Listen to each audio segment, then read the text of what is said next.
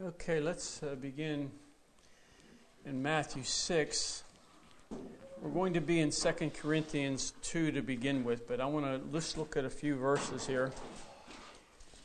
In Matthew 6:23, Jesus said, "But if your eye is evil," turn to Deuteronomy 28. You can read it. I could read it out of this, but in verse 23, Jesus says, "But if your eye be evil," the New King James says bad, but he says, "If your eye is evil, your whole body will be full of darkness." Now in Deuteronomy 28, verse 15, read verse 15. "But it shall come to pass, if thou wilt not hearken unto the voice of the Lord thy God, to observe to do all his commandments and his statutes which I command thee this day, that all these curses shall come upon thee and overtake thee." And in verse 54 it says, "So that the man that is tender among you and very delicate, his eyes shall be evil toward his brother and toward the wife of his bosom and his children," and so on.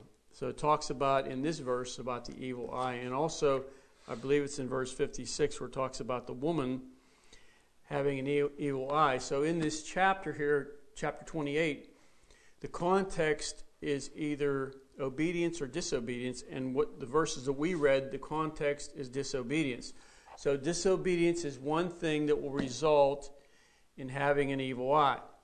So then my question is, do you know what an evil eye is? Jesus mentions it several times, and we'll look at another verse. It's mentioned in Proverbs and in Deuteronomy twice. And the reason why I use the King James, because when you get to another translation, it changes the word.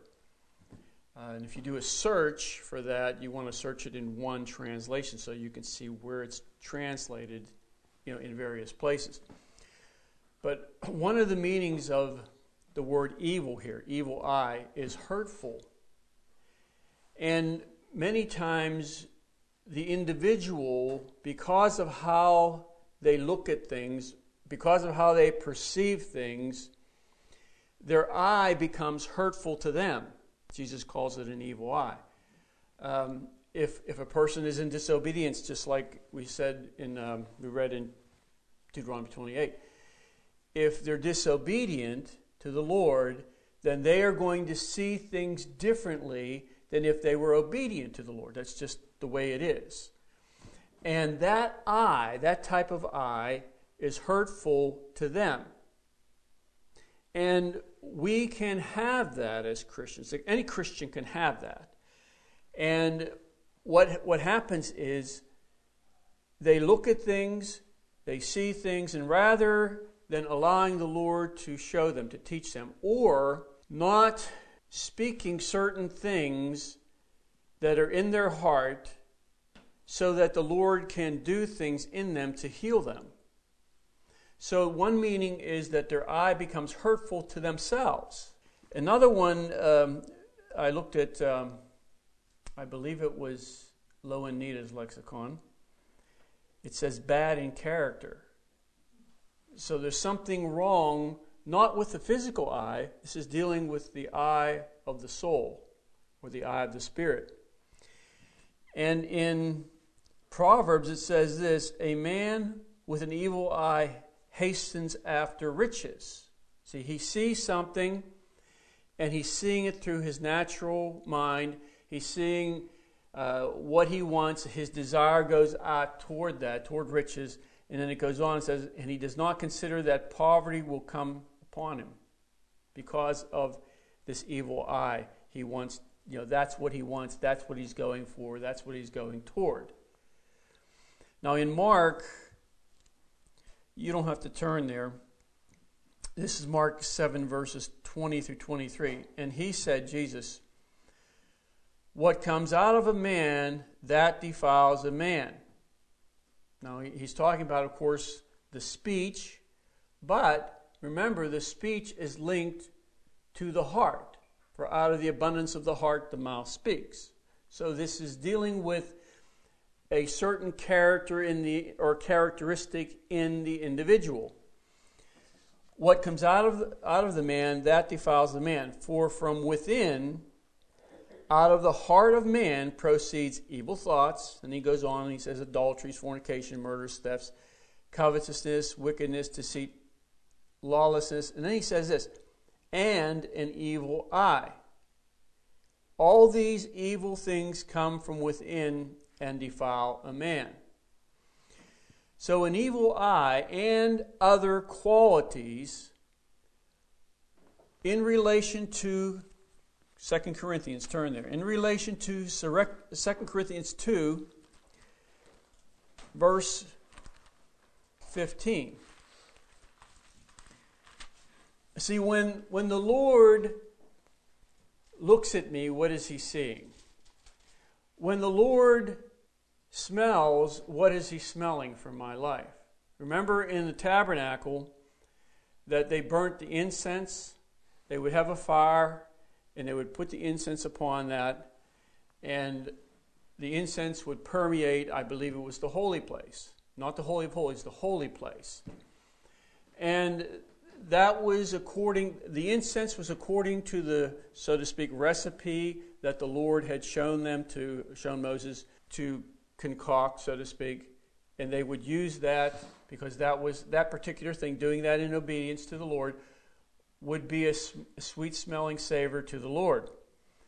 So in 2 Corinthians 2, it says this, verse 15, for we are to God the fragrance of Christ. Now that is to say, if the Christian is walking with the Lord, if the Christian is in Christ, that now they have a certain odor to them, a sweet-smelling fragrance, that fragrance of Christ, so that if we live in a certain manner and we are walking with the Lord and obeying Him, then our life is a fragrance of Christ. But if we have an evil eye, or if there are certain negative characteristics in us that mingle with that which the Lord maybe is working in our life, so that maybe we are more interested in a particular direction than the will of God. Or we're interested in a particular thing, doing a particular thing, rather than, abstaining from that. Then there will be a different fragrance coming out from the individual. So that if we are perceptive as Christians, we can be around certain people and actually perceive a different odor there than should be there. And that can be seen in the manner of living. But even if you don't see the manner of living of a person, you can smell something that it's not quite right. Not that you're going to judge them, but I'm just, saying that Jesus is to be our focus. He's to be the one that we're moving toward. And if, as he says here, if we are the fragrance of Christ, we are to be that. Among those, verse 15, who are being saved, those who are being sanctified, those who are moving on with the Lord, those who are interested in having the Lord in their life, and having His way in their life, those who are being saved, those who are being sanctified, and among those who are perishing. So this particular odor, of course, it's not a natural odor. This is something that is moving in the spirit realm. That odor is perceived even by those who are perishing, so that they'll come around and they may not want to be around you for very long. I've had that happen to me at work, where somebody will come and either they'll change, their speech and apologize for what they said. Not that I was looking for that or want that, but they perceive something. Not that they may think, you're religious. They may, he's religious, but it's something far beyond them. He's religious. There's something else. So they're perceiving something, and there is an odor to you There is to be an odor that we give off as Christians to other Christians and to the world, so that the world knows that there is something different about you. They may not know anything about you. They may not know even who you are. I had an individual say something to me some years back. I never met the person, ever. They didn't even live in Pittsburgh. They lived up north. And I said something to the individual, just in casual conversation. They were in the facility where I was working for 1 week in training. And I said something else to them another time. And the person said something to the effect of, I could see the Lord in you. And I didn't even tell him I was a Christian. It was really strange. And then he said something about, your light is shining here. So there was something that he perceived. And that may happen to you. And even if somebody doesn't come up to you, they see something. They'll know something's with you. They'll say something's different about it. They may not want to admit it. They may label it as fanaticism. They may label it as you're religious or whatever. But they'll notice something. So Paul here is saying that we are to God, to the Father, the fragrance of Christ, first of all. See, so for that to be what it is to be in my life means that I must walk a certain way and I must be willing to go along, so to speak, with the program that the Lord lays out for my life, whatever that may be. So if that is what's going on with you, then you are to God the fragrance of Christ. And among those who believe and say, you're the fragrance of Christ to them. It's always nice to be around another Christian who is walking with the Lord. It's always nice. There is a fellowship in spirit. There is a fellowship in the circumstances of life, if you know what I'm saying, where they may be going. Most likely people go through all kind of stuff. You're walking with them, they're going through things. And you've gone through things, or you are yourself going through things. So it's nice to be around those who are walking with him. And then he goes on, as I said before, and we are also of the fragrance of Christ among those who are perishing. Now this incense, the smell, is related to the tabernacle. But I just want to read a couple verses. Let's turn to Ephesians 5. You see this thought in various places in the New Testament. And if you would just read the verse, you may not be able to associate that with the tabernacle. But remember, you're dealing with Paul, who was a Jew and who studied the law, who understood the law, who understood the sacrifices, who understood the tabernacle. It's the same with Peter and the others. So they were very well aware of the old covenant, and they were very well aware of what the Lord was doing now in their time. In verse 1, chapter 5, therefore be imitators of God as dear children. Well, that's pretty good. If you want to imitate the Lord. Follow the Lord. And walk in love as Christ also has loved us and given himself for us, an offering and a sacrifice to God for a sweet-smelling aroma. Remember, as I said, dealing with the sacrifices, there was a sweet aroma that pleased the Lord. Well, that's to be our life. That was Jesus' life. That is to be our life. And we can't expect that to be fulfilled with us today if we're going to walk in sin and we're going to walk another way.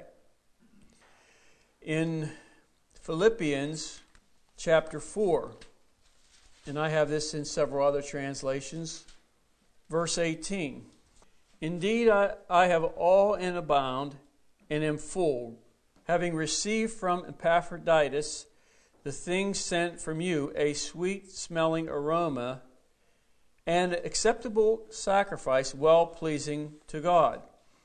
And in today's English version it says, they are like sweet-smelling fragrance fragrance, an offering acceptable to God. The NIV says they are a fragrant offering. See, that phraseology comes from the Old Testament. An acceptable sacrifice pleasing to God.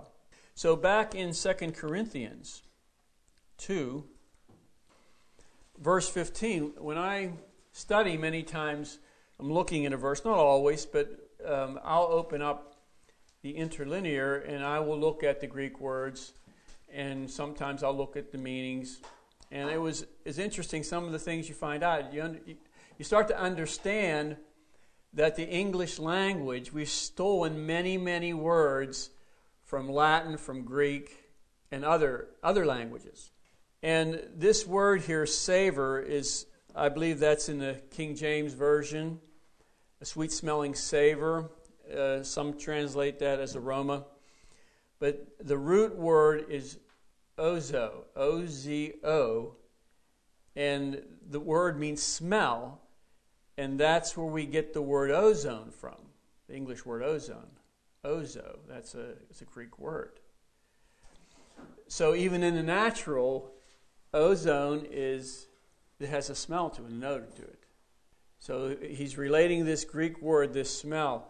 Okay, we are to be this sweet-smelling savor, the savor of Christ, to all those around us, Christian and non-Christian. So that's to be our life. That's to be what we are. Verse 14. Let's go back up to verse 14. Now thanks be to God who always leads us in triumph in Christ, and through us, you understand that? Through us, the King James says manifest, through us diffuses, is what the New King James says, diffuses the fragrance of his knowledge in every place. So how's he going to diffuse or manifest his knowledge in every place? Well, it's going to be by you and I who live for him, because we go into the places. You go into places I don't go into, and so on. You don't go where I go. So the Lord had me do something I've never done at work. I don't know how many, maybe like 3 or 4 months ago. I was at my desk working, and the Spirit of God said, go to the CEO and lay your hands on him and pray. So, we'll see how this goes. She told me what to pray for. I said, okay. So I went, and I walked in, and I said, I'd like to pray for such and such and such and such here. And he said, okay. So I went over and laid my hand on him and prayed. And I was done. I was walking out. He said, well, that's the only thing we can do. So you don't know, how the Lord will use you. Now, I did that, and I believe that something there he saw that is going to do something in the future. I don't know. So we'll see. But nevertheless, if you do something like that or not, it doesn't change the fact that you are to be living for Christ. Not like the one individual I've told you about before that I work with. Hey, praise the Lord, praise the Lord. And all, upbeat about, praise. And not an hour later, he is swearing and yelling at an individual or at a supervisor. So what kind of witness of Christ is he showing people? Now, he's showing them that Christians are hypocrites. So you know what? There needs to be someone there to show them the opposite. And it always seems as though the Lord has someone. And so you live your life and let somebody see that. Forget about the contradiction there. You live your life and that's it. And people will know. And they'll know, even though there's a false thing there, and even though they may believe that this guy's a hypocrite. I've had people even say that to me. He's a hypocrite. And I know why they said it to me. But see, that's not my concern. To me, that doesn't affect the gospel at all. I mean, he shouldn't do that. I mean, as far as my living my life for the Lord, it doesn't affect me. Now, he shouldn't do that for the benefit of other people. But, I mean, that's just the way things are. I mean, you can't live someone else's life for them. They have their time, and they live their life, and when it's over, then they're going to have a reckoning. Chapter 11, 1 Corinthians 11. We looked at this last week. I think it was last week. Maybe it wasn't last week. A couple weeks ago. When we looked at communion, the Lord's Supper. Chapter 11, verse 28. But let a man examine himself. So, self-examination is not bad. You see that in various scriptures. Now, that doesn't mean that because you fail, that now you're downtrodden and your life is worth. No. It's talking about look at your life, look at what's coming out of you. You have the ability at work to look when you say things and you do things, what's coming out of me. Ask the Lord to help you, to show you, maybe when you're around somebody you don't like. Ask Him to show you what is coming out of you. Let a man examine himself. Because if you're able, but because of the Spirit of God, if you're able to see something is coming out of you that is not good or is negative, that's the first step. That's the unveiling of the eyes or the heart. Now that's the first step now for a change, because now the Spirit of God can change you into the image of Christ. But let a man examine himself. Well, not just because he's going to put a piece of bread or grape juice or wine in his mouth. No, let him examine himself to see what's going on. Is he self-centered? And what went on in the workplace with this individual was all about him. In what he said, in his swearing, it was all about him. So let a man examine himself to see if you're self-centered or you are interested in others. And so let him eat of the bread and drink of the cup. So let him examine himself. Now in 2 Corinthians 13, verse 5. Examine yourselves as to whether you are in the faith. See, not all Christians that you will run into are really in the faith. The righteousness of God is revealed where? Anybody tell me? It's not revealed by reading the Bible. It's not revealed by going to church. The righteousness of God is revealed from faith to faith. So you and I have a measure of faith. To every man is given a measure of faith, Paul says. Now with that measure, we are to begin. We are to progress. And God will take you from one measure of faith, like this right here is where we are, or where you are, to this measure of faith. So you will find that when He brings you to another place, you will look back and you'll say, it is impossible, it would be impossible for me to do this myself. I could never go from this place to this place because of what has transpired in your life, walking with Him, obeying Him. In between faith and faith, this measure of faith and a greater measure of faith, the righteousness of God is revealed. You start to see things related to the Lord. You start to see things related to yourself. You see things related to the Scriptures, but mainly you're going to see the righteousness of God. That is where it's going to be revealed for us, from faith to faith. So in here, verse 5, examine yourselves as to whether you are in the faith. Are you moving with the Lord? Am I moving with the Lord? Am I interested in going further than I have today? Examine myself. Am I in the faith? Am I where I need to be? Have I left off certain things in my life according to the moving of the Spirit within me? Have I gone in a direction and done certain things? Not willingly, maybe at first, but we knew it was right, so we did them. Am I going on with the Lord? and in faith, because we can stop at any time. We can stop where we are. Do you know that? And I believe that if you stop, you don't progress any longer. You start to go the other way. And I think that's really why the Lord continues to challenge us. There's always something in our lives. You notice that, don't you? Always something comes. Whether it's something small or maybe something bigger. But we'll have to deal with certain things. Now remember, even if you're not a Christian, you have to deal with certain things. That's the way life is. But when you give control of your life to Christ, He now brings certain things into your life for a reason.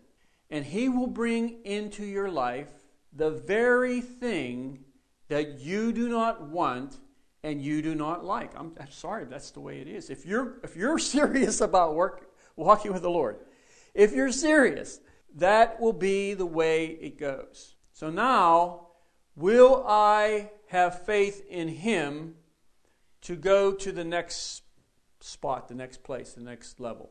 Or will I say, well, I'm just going to back off and, maybe I'll just go my own way for a while. Well, usually the for a while is a long while. So the Lord will bring things our way, and He will test our faith. For the trying of your faith works patience or endurance. So we would never, ever be able to endure this Christian walk. It takes endurance if our faith would not be tried. So that's why certain things come our way, and we're tried.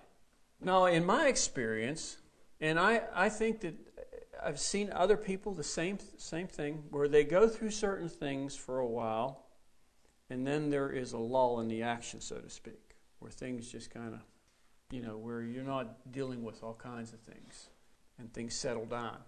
And then it's time the Lord, He says, now time to call them up a little higher. And so He brings something else, maybe something small, maybe a test. It could be anything. It could be the very thing that you said you would never, ever do. Or a place you said, I will never, ever go. And there it comes. Well, why does the Lord do these things? Well, He has your best interest at heart. And unless we have a revelation from God and understand, not with our head, but in our spirit, understand that the Lord wants to take us further and deeper and higher, then we'll just kind of give up, or we'll just flounder around. I didn't get anything out of that church service. Well, maybe because you didn't put anything into it. When you're young, okay, you go to church, you get things out of the service. You go there for that reason. When you get older, you sit there and you say, okay, Lord, use me to minister. And you find out that many times your bread will come through ministering to others. So examine yourselves as to whether you are in the faith, Paul says. Test yourselves. Take the spiritual thermometer out and shake it, put it in your mouth, see if you're 98.6, see if you're a normal Christian, or you're sick. You have a 102 temperature. Test yourselves. Do you not know yourselves that Jesus Christ is in you, unless indeed you are disqualified? Well, what a thing to say. You mean to tell me we can be disqualified? Yes, the Bible teaches that. Unless indeed you are disqualified. Now let's turn to Revelation. Revelation 20. This is, Paul says, if we would judge ourselves, what? Somebody finish that for me. If we would judge ourselves, we would not be judged. So in Revelation 20, you see the ultimate examination of lives. Verse 11. Then I saw a great white throne, and him who sat on it, from whose face the earth and the heaven fled away. I don't even know what that means. I guess that even the natural elements, because of the face of God, the glory of God, that it just has an effect on everything. We can't comprehend how the glory of God can have an effect on the physical world. But if you look in Genesis 1:2, I think it's, where the Spirit of God moved upon the face of the water. And he started to create all of what we see in the physical realm by the Spirit of God. And so here he says that the heavens and the earth fled away from his face. I mean, that would be pretty... Could you imagine that? Could you imagine standing before this holy God, having the blackness and darkness of sin, a life of 50, 60, 70 years of wickedness, all there in front of God, in front of this pure face, this pure throne of God. And there was found no place for them. Verse 12. And I saw the dead, small and great, standing before God, and books were opened. And another book was opened, which was the book of life. And the dead were judged according to their works. Wow. See, that's something that's not preached much in people in the world. I believe they know there's coming a time of reckoning, a time of judgment. But many people have never even heard this before. They will be judged according to their works by the things which were written in the books. The sea gave up the dead who were in it, and death and Hades delivered up the dead who were in them, and they were judged, each one according to his works. So remember that whether you are a Christian or you are not a Christian, there are still works that come out from the individual. The Greek word works means a thing done. So you have, in Christianity, there are works that come out from your life, or as Jesus and Paul mention and write, there are good works. So we are to have good works proceed out from us with those who have not been saved, those who do not know Christ. They will be judged according to their works. See, they will have works, and their works will be visible. All the things that they did in their life that was wicked and evil and hurtful and harmful, all these different things that they've done and said, now will be represented by what they have become or how they appear before the judgment seat of Christ. Or excuse me, the white throne judgment. They're going to appear there according to their life, how they were all their life. And there's not going to be anything to hide them. There's a scripture in Revelation somewhere where they cry out for the rocks to cover them because of the one who is coming, Jesus. Verse 14, then death and Hades were cast into the lake of fire. This is the second death. Verse 15, and anyone not found written in the book of life was cast into the lake of fire. Chapter 21, verse 27, but there shall by no means enter it, meaning the New Jerusalem, anything that defiles or causes an abomination or a lie, but only those who are written in the Lamb's book of life. So this is the ultimate examination where the Lord is sitting upon this white throne, and all of mankind, all of men, everyone who has ever lived, billions upon billions upon billions of people, those who have rejected Jesus Christ and rejected the gospel, have never known Him, will come up before the throne and they will be examined. And the books were opened, their hearts, their lives were open. Now everybody sees. You can't hide. You can't hide what you've done. You can't hide what you said. You can't hide what you thought. You can't hide what you are. There's nowhere to hide. Every person, everything, open to the eyes of the one with whom they will have to deal with. And it's all over. It's all over. Very, very scary thing to even think about.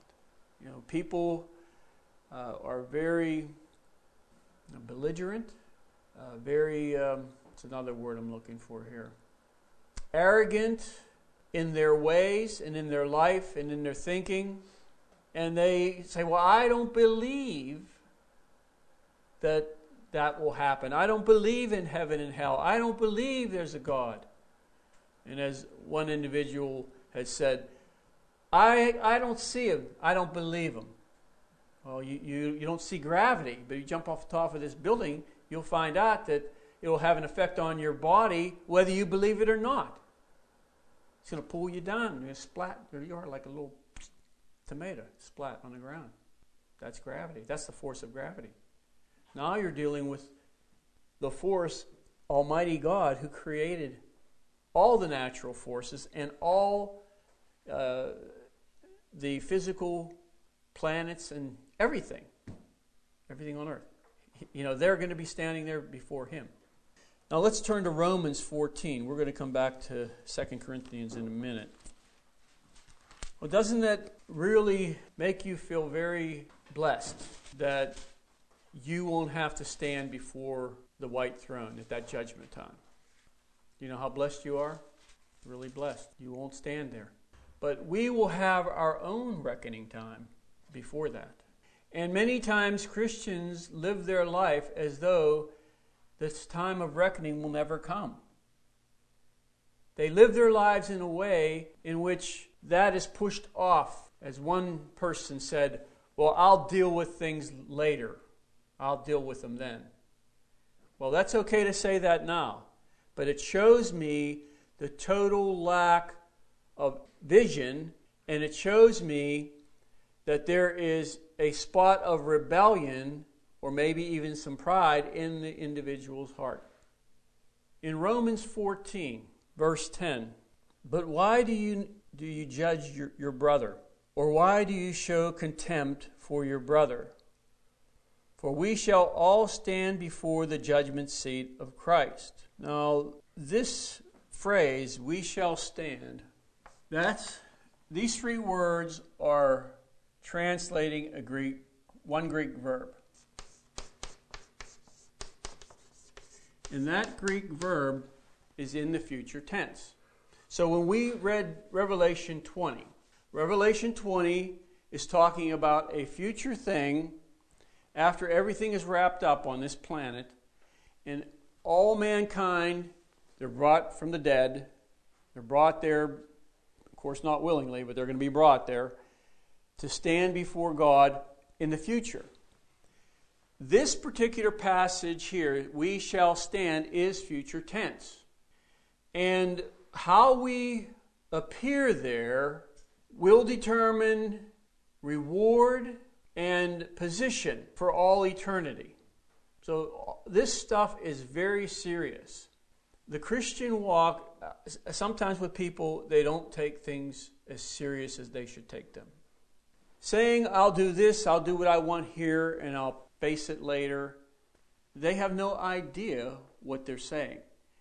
There is no revelation of the Spirit, from the Spirit of God, of this particular place and this particular judgment, this examination. For it is written, as I live, says the Lord, every knee shall bow to me and every tongue shall confess to God. So we'll come back to verse 12 in a little bit. But the word stand here means exhibit or to present. We shall present. What is going to be presented? You're not going to say, well, Lord, I did this, I did that, I went to Bible school, I did this work for you, that work for you. No, that's not what's going to be presented there. The Lord's not going to hear any of that. You wouldn't be able to say it. A Christian's not going to be able to just speak what they want to speak. Because the glory of God is going to be, Jesus was going to be so powerful. Remember, the three apostles, Peter, James, and John, they couldn't even stand in the presence of Jesus when he was transfigured. It was just beyond anything that they've ever experienced, and they couldn't even get up off the ground. Paul, the same thing on the road to Damascus. Same thing. He saw the glory of Jesus Christ. And he was just, hey, Lord, what do you want me to do? He knew something was up. What do you want me to do? Okay, now I'll talk to you. But it wasn't, you know what? Didn't I do all these things for you, Lord? No, he was on the ground with his face in the dirt, I believe. Not, well, I'm going to ask the Lord about this. Because I was always wondering, no, that's not even going to enter into the picture. Because the emanation of the glory of God in Jesus Christ is not, any question that we could ever have is not going to matter. Anything that we ever did is not going to matter. Nothing's going to matter. The only thing that's going to be in the forefront is how we appear at that time in that place. So all our Bible knowledge, all the scriptures that we did or didn't, memorize, all the times we went to church, all the good works we did, that's all fine. That plays a part. And I'll hopefully get to that. But none of that's going to be in the forefront here. Because the Lord is not going to be looking at that. He is going to be looking at the Christian. John in Revelation talks about these flaming eyes of fire of Jesus. Nothing's going to be said. Nothing. And the Lord can look into your life even now.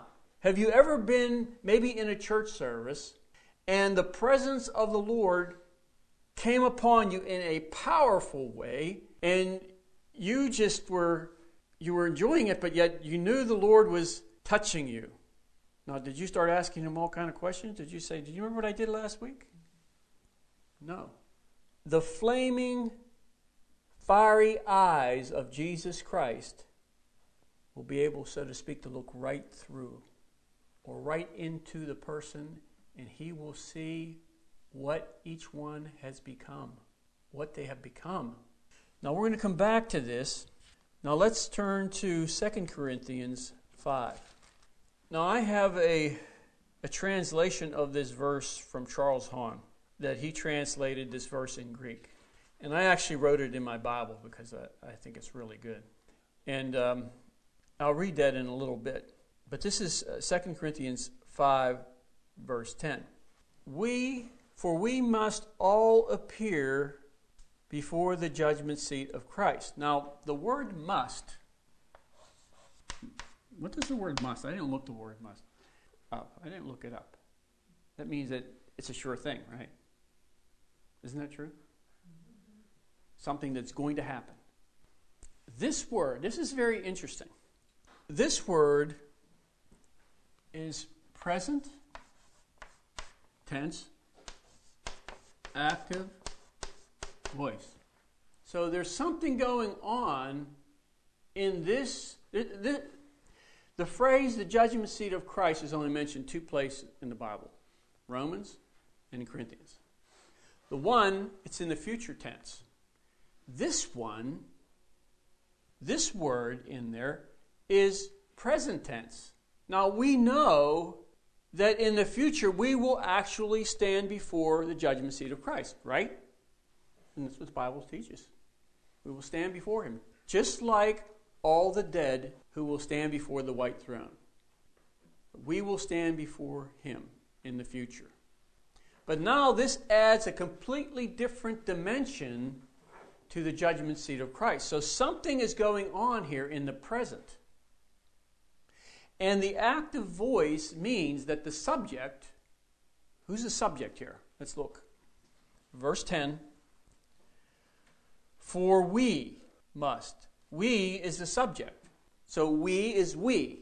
The subject performs the action. That's what the active voice means. The subject. We perform an action. We must all appear. Present tense. It's present tense. Do you get this? Something is going on now, here. Because the Lord does not want you and I to live our life pushing all this off into the future.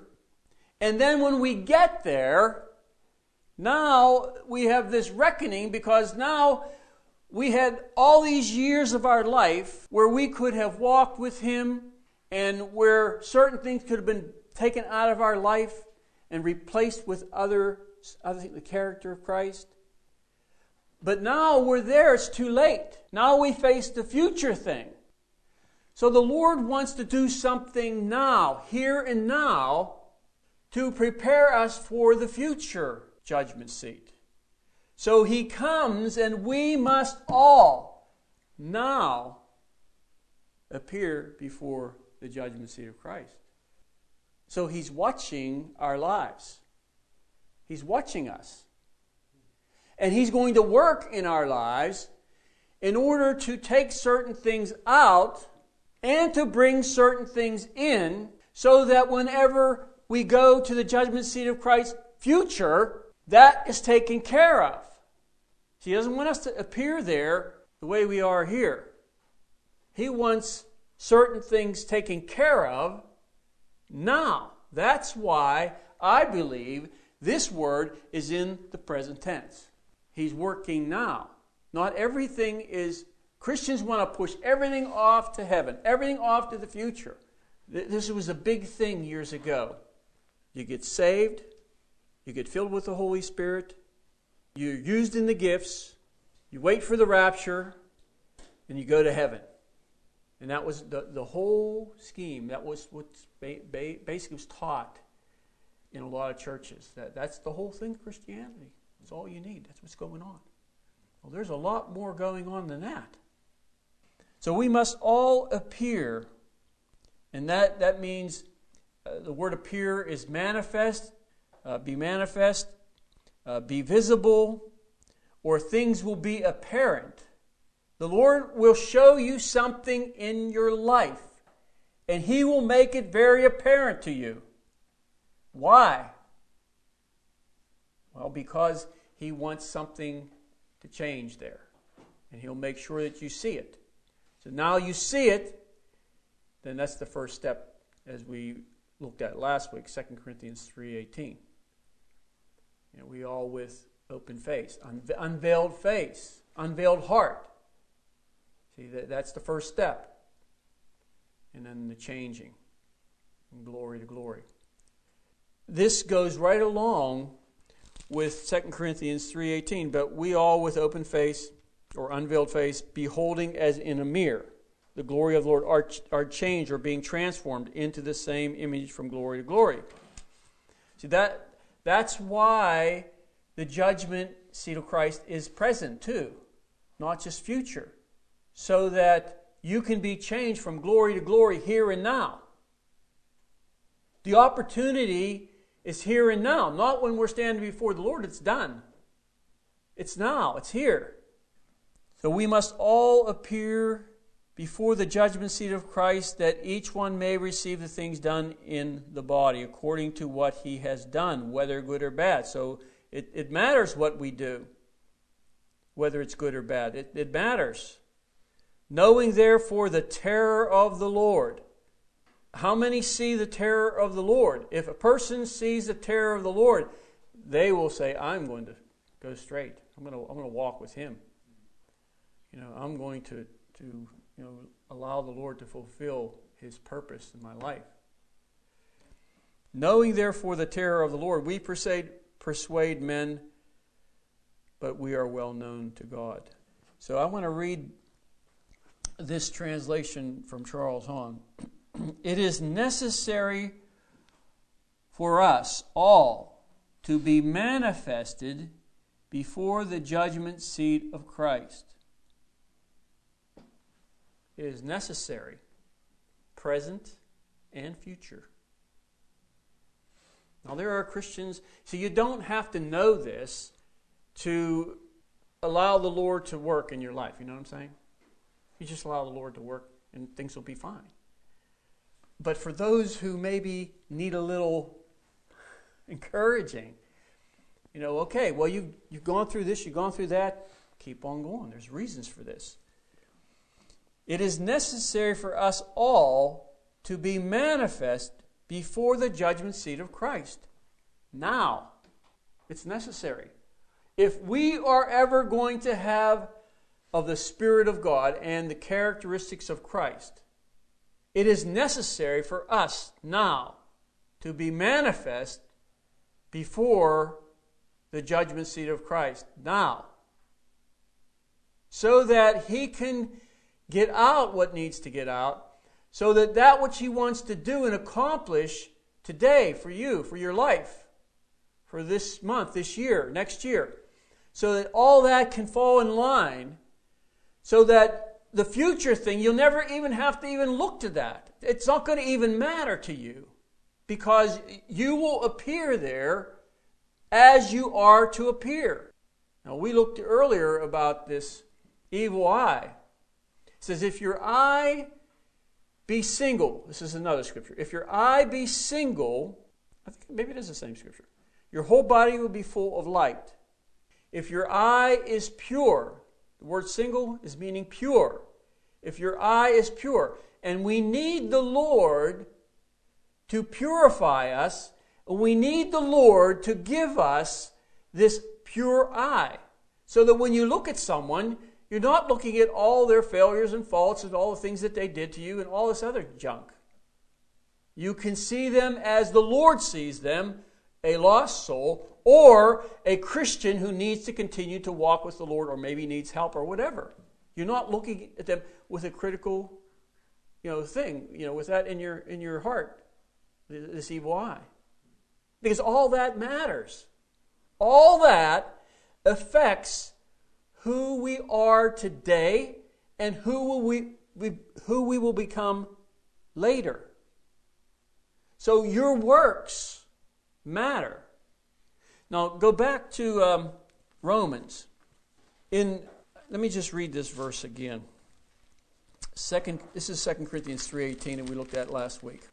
But we all with open face. The word face means person. We all with open face. Your person, who you are, is open.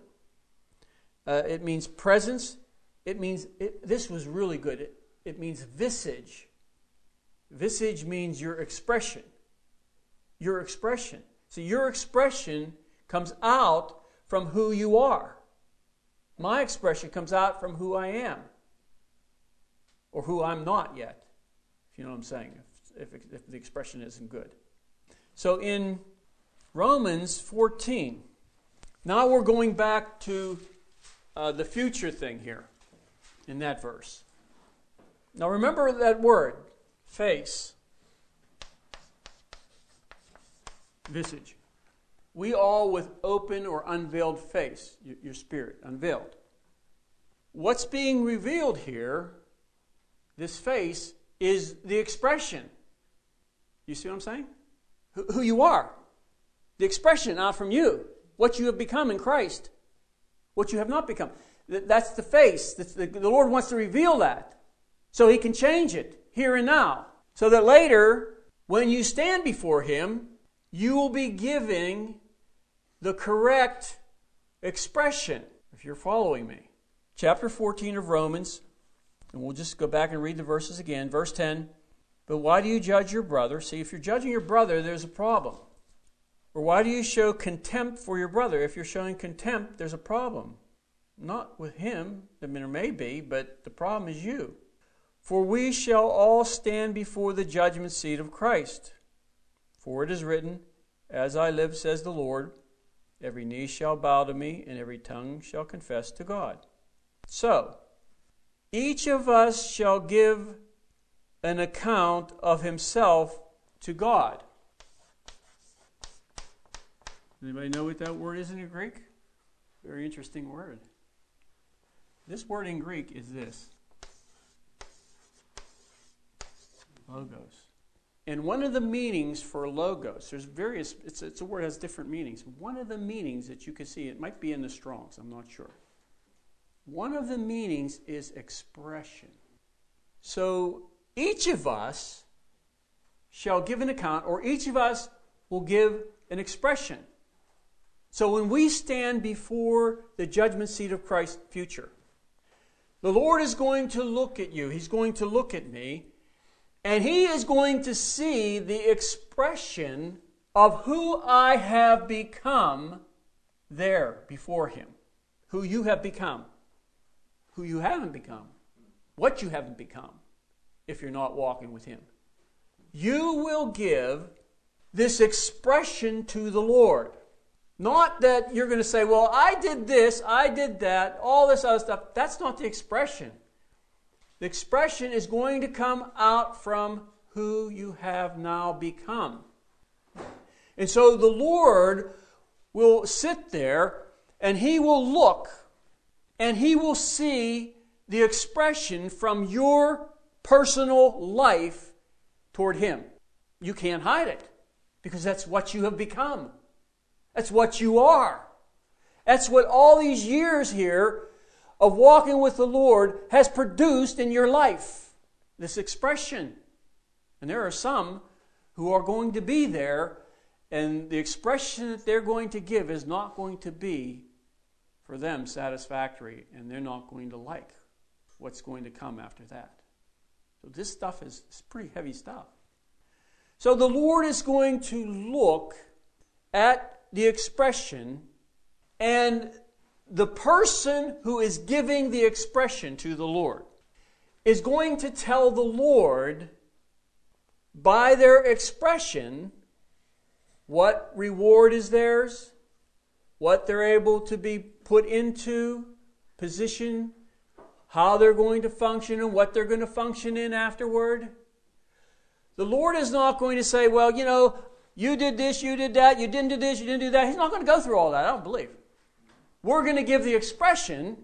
He's going to see the expression. And based upon your expression, your logos, you're giving an account to Him before the judgment seat of Christ. According to that, what the Lord sees from you will determine where you and I will be slotted in for all eternity. Now, to me, that is pretty heavy stuff. So that brings this whole Christian walk into a different perspective. See, it's not about church because, you know, you can come to church and still your heart not be right. You can come to church and everybody can say, oh, he's the best guy ever. I like him. He's tall. He combs his hair. You know, he's the best. Kids love him. Not necessarily meaning you, anybody. The kids love him. And all along, something's going on inside that the Lord wants to change, and they're not letting him. What we become will be based not on one thing alone.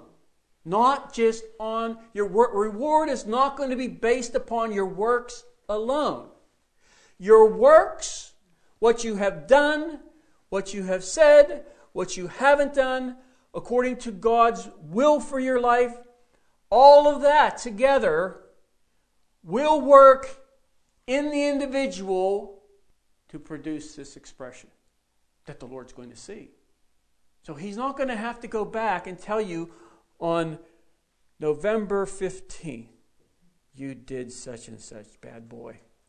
November 16th, boy, you gave your husband the lip.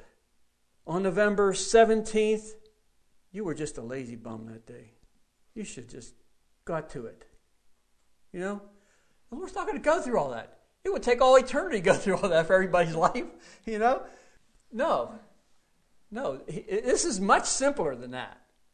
So, all these different things that you and I have to deal with personally and how we deal with them, what we do as far as works, how we're cooperative with the Lord, how we're cooperative with other people, you know, how all these things, you know, for every life it's different. What you have to deal with and how you deal with all the stuff.